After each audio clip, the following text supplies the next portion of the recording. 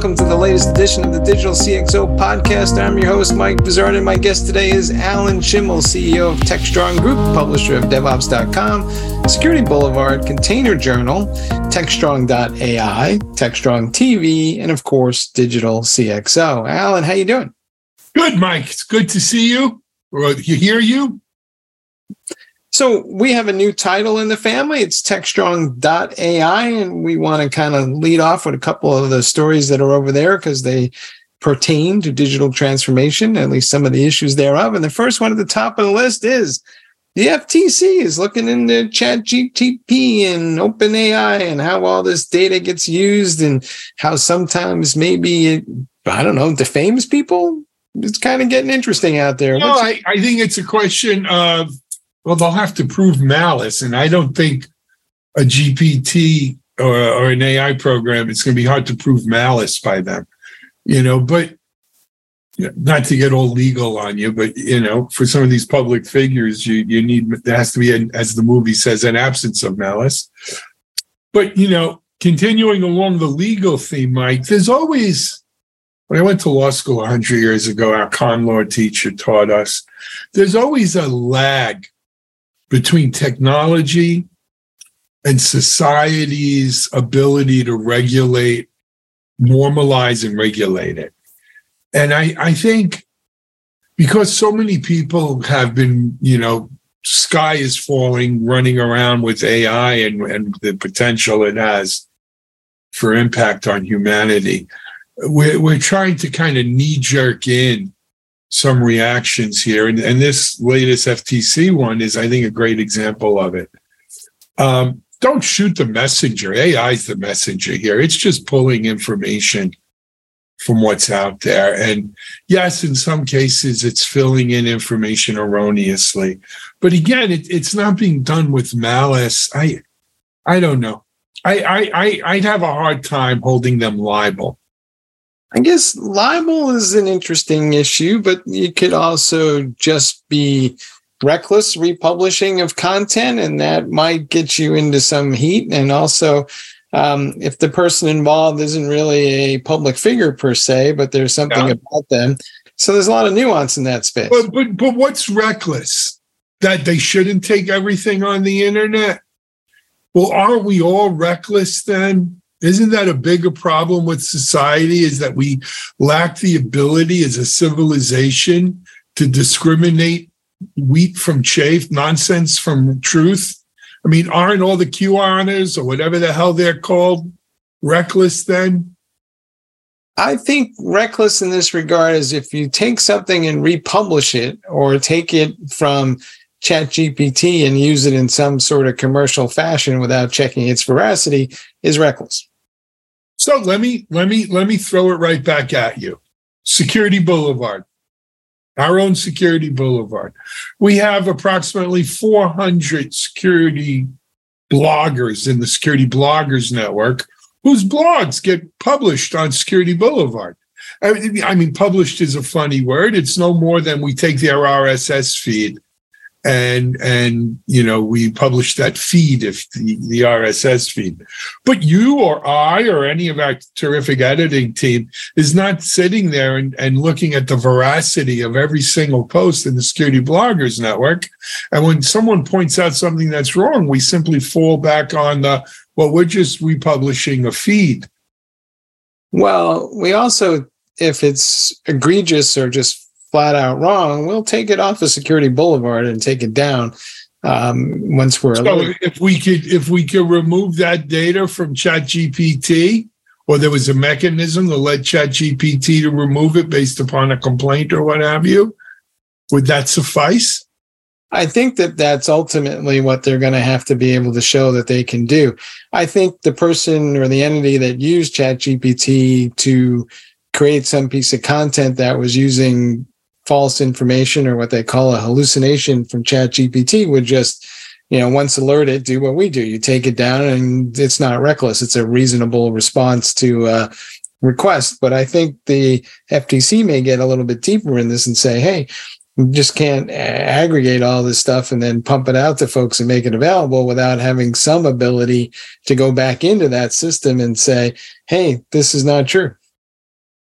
So, okay, so we're going to pick on OpenAI and ChatGPT about it. What about when the Chinese come out with their version of this and it's out?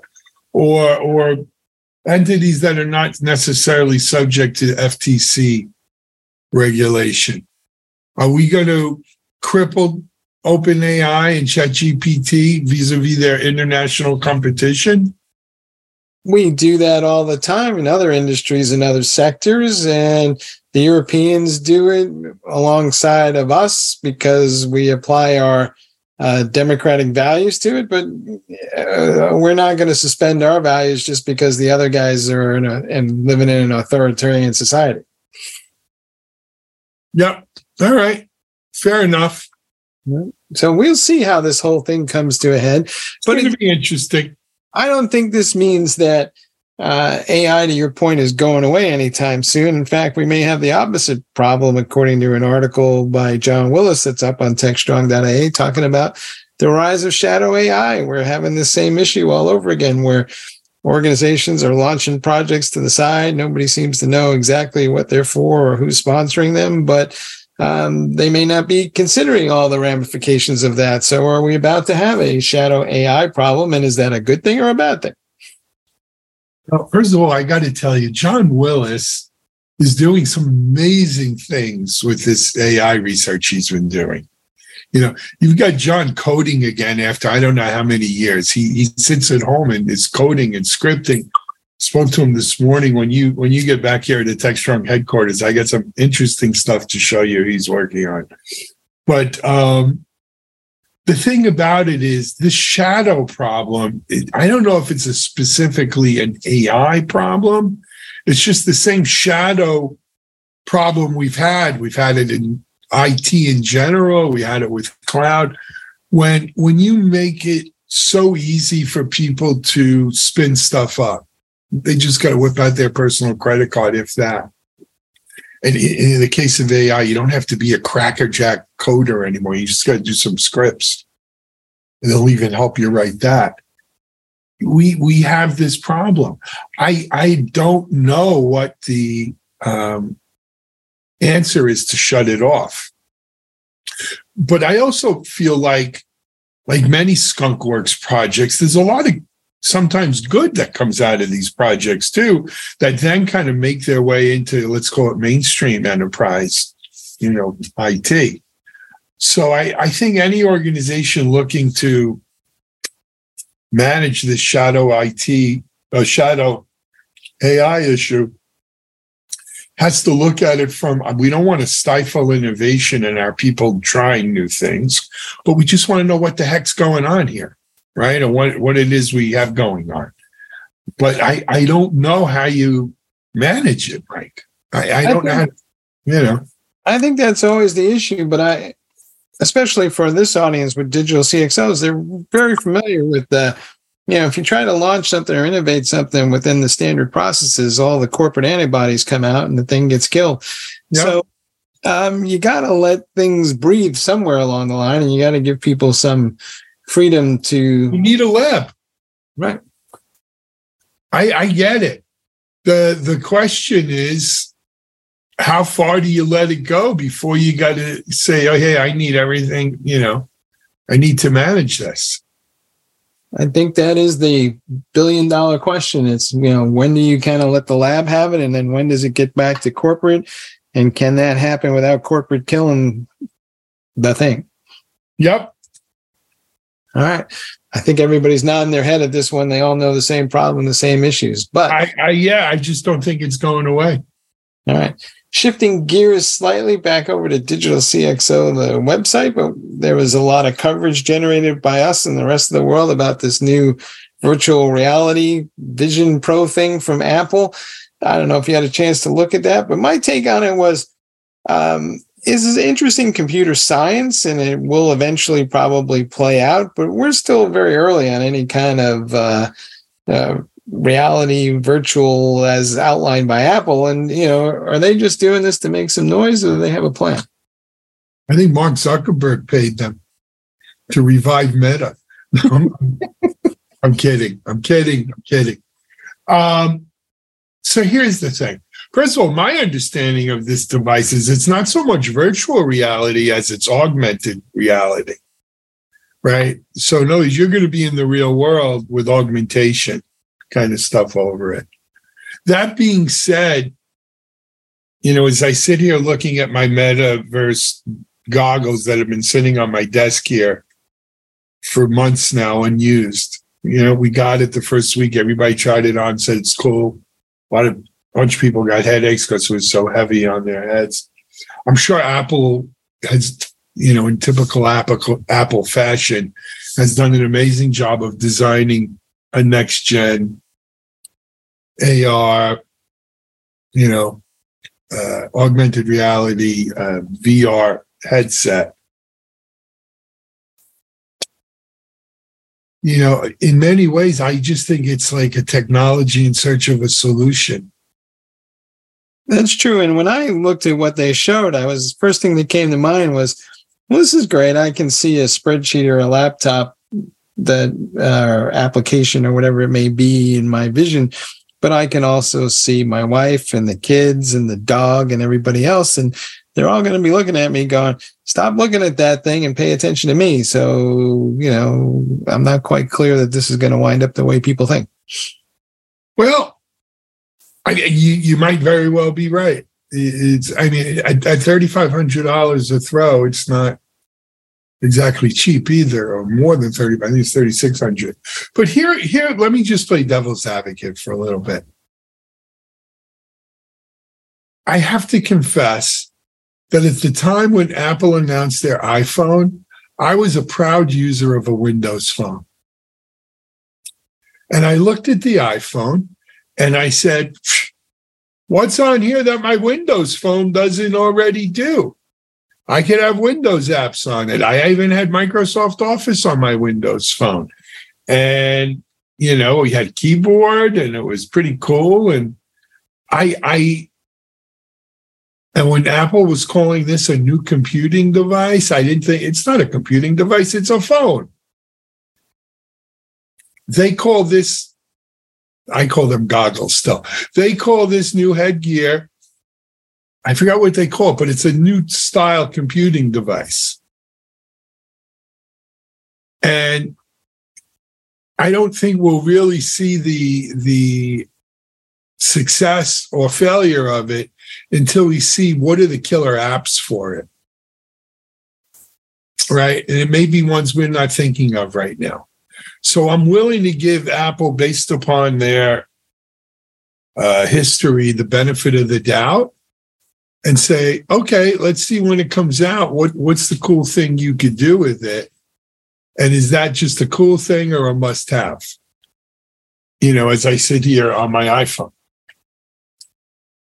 I think that both Apple and Samsung are probably racing to figure out how to get to $1,000 headset and then get the ISVs going. So this may be just kind of a teaser of things to come and just getting us some sense of what the future may be, but I don't think this is the thing. Fair enough. I don't, I'm not going to say you're wrong. All right. Shifting gears. We've all been sitting and watching the economy as of late. Some folks say we're in for a soft landing. Some folks say we're not in for any landing, and others are still calling for a hard landing. But do you think folks on their digital transformation initiatives, are they pulling back in the face of headwinds, or are they doubling down because they know that when the economy gets uncertain, they got to invest and drive something new and different? So I hate to be the pessimist, but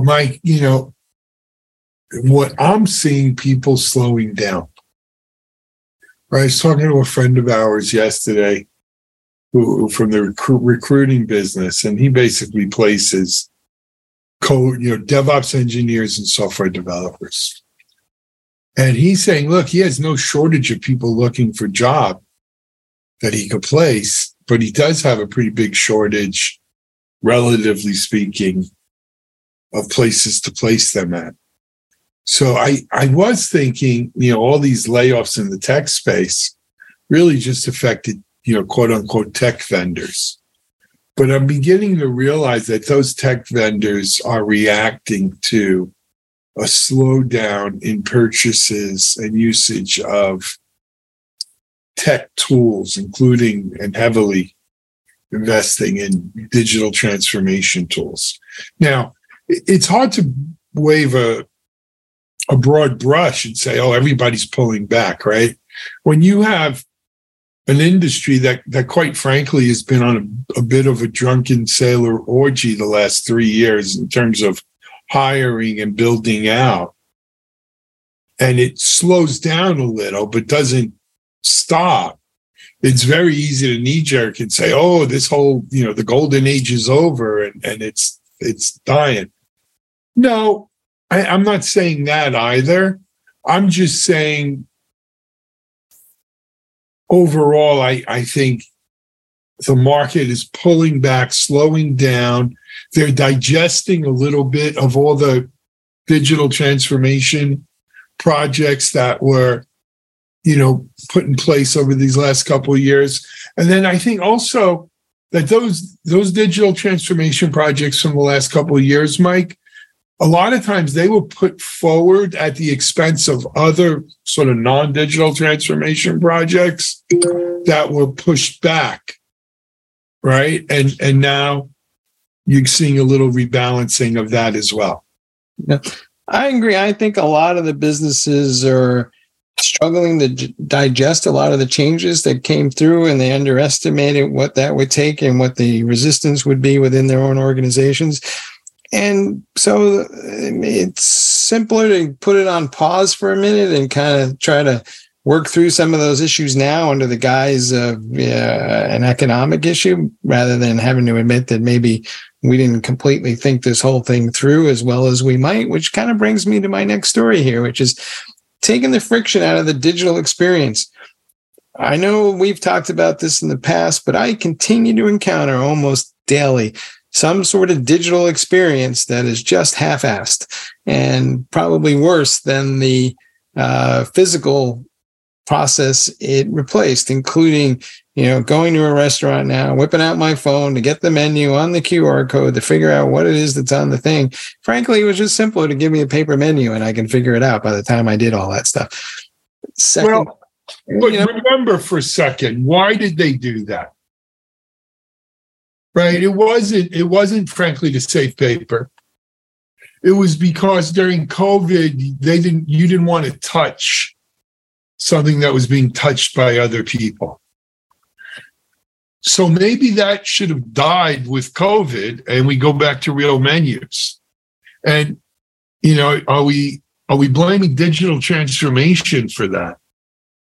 I think the issue is more, we got attached to these QR codes on the table and we didn't think it through enough and say, all right, how do we make it easy for, maybe you send me a text with the menu because I'm coming and I got a reservation, or I have some way to find that menu before I come into your shop, and that doesn't require me to sit there and kind of try to, I watched my father-in-law try to do this with the QR code and the thing, and he just throws down the phone and says, give me yours when you're done.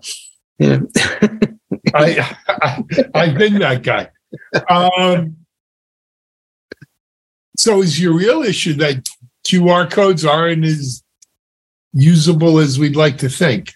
Yeah, or at least in this use case. And I think this time and again... Isn't that a painting with a broad brush, though? I am, but let me come back to it the other side. So if I go to, my doctor, same thing, right? Came back to visit him, and I am handed the same tablet to fill out the same form over again that I already filled out the last time I was there, but it's the same tablet over again. So it's just a paper-based process that has been quote unquote digitized, but not really rethought. And it's just, so I'm sitting there, spending 15 minutes waiting in the lobby there for, my appointment. But meanwhile, I'm like, I answered this. And, these aren't things that, it's not about my condition and medical history. It's like, the core data that you're a customer of that they should have. And yet we do it over again. And I feel like a lot of the digital processes out there are just somebody took the paper process and tried to stick it on a tablet and called it new. So that I guess it's a Gen 1 kind of thing. I got to tell you, my doctor, first of all, when I have an appointment, I get an email days in advance to go online and fill that stuff out to save time at the day of the exam. And then number two, though, is generally when I go onto those things, it just says, here's the information we have. Has anything changed or incorrect? And, you know, I think what you're seeing is a first generation paper to electronic kind of stab at stuff. But, you know, the good news, Mike, and I'm here to give the good news today, is there is help on the way. There are better systems being deployed with that. I think you're right. I think it's uneven still, and folks are still kind of struggling, and some people are better at it than others. But maybe, you know, going back to what we were saying earlier, the time is to take a pause and go, hey, am I really delivering a better customer experience here? Or did I just like take scut work that my staff was doing and push it back onto my customer and annoy them in so doing? Well, I tell you, in the case of my doctor that I was just describing my experience, he used to have that old one that every time you had to fill out the form from scratch. But he's gone to like 3 or 4 of these doc-in-a-box software shops, if you will, that they use for records and everything. And the last one he has here, I don't even remember the name of it. I wouldn't tell you if I did, I guess. You know, is much better at it than that. So, I mean, part of it is, you know, a lot of these digital transformation trends and innovations you're citing, Mike, are still relatively new. You know, they haven't been around a long time. Give them a chance to evolve and to breathe a little bit and to grow, right? I think probably somewhere there's anatomy of the maturation of a digital transformation app that, you know, says the first gen is just taking paper to electronic format, but then you build it from there. I think you hit it right on the head there. I think that people are forgetting that this is a continuous adventure and it's not a one and done kind of thing, but there's too many people out there with that notion of, well, we bought this and did that and we're done. And it just doesn't work that way. Alan, as always, thanks for being on the show. Thank you, Mike. It's great to hear your voice and look forward to seeing you in person. All right. And thank you all for listening to our show. You can find this and others on the Digital CxO website, where you'll find show notes to the links to the stories we discussed today. And you can follow us on your favorite social media platform and subscribe to us on your favorite podcast app. We'll talk to you all again next time.